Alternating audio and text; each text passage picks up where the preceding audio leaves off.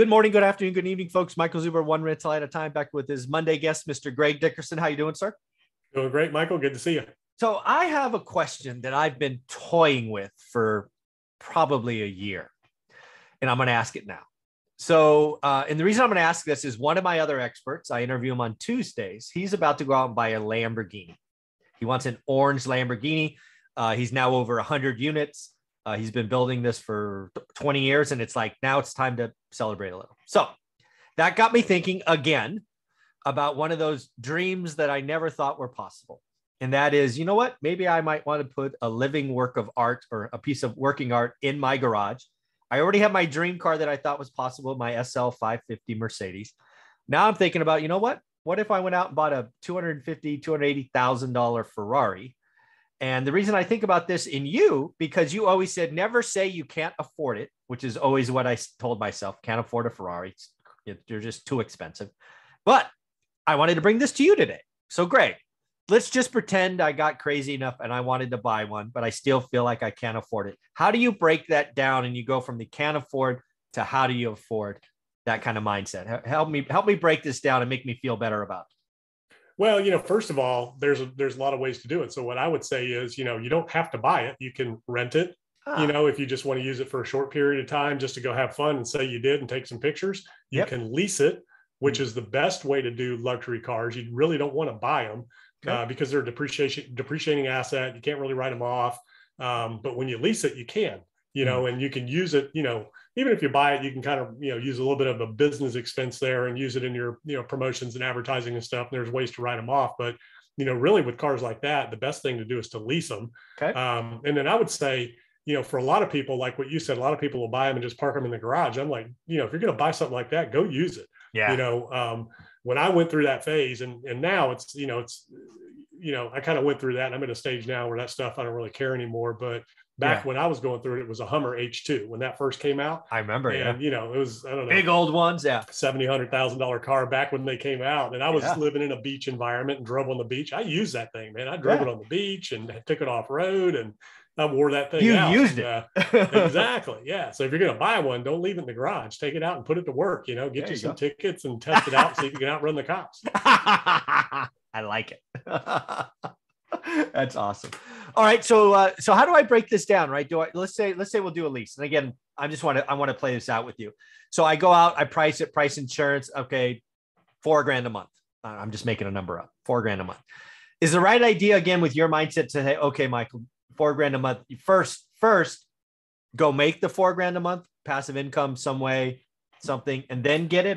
First, don't forget gas and maintenance. That's going to be another $1,000 a month. And most people, they can afford the car, but they can't afford the gas and maintenance. So don't forget that. Okay. So $5,000 a month. Good like point. That, different animal. So what you want to do is if you're going to buy it and it's, $250,000, you need to break that down, look at a business that you have or income coming in and say, okay, how do I get that 250? Is it 5,000 at a time, 10,000 at a time, 25,000 at a time, whatever that is. So set that aside.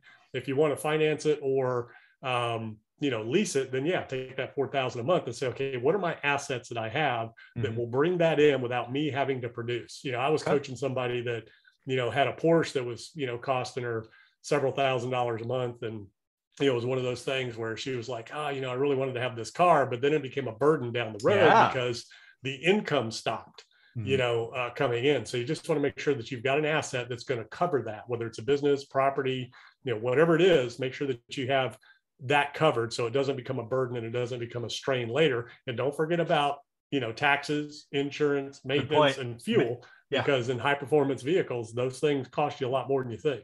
Yeah. Maintenance is, I got to imagine the maintenance is going to be, won't be cheap. Oh yeah. When you roll up into your mechanic's shop and he's wearing a Rolex, you're in trouble. Yeah, that's right.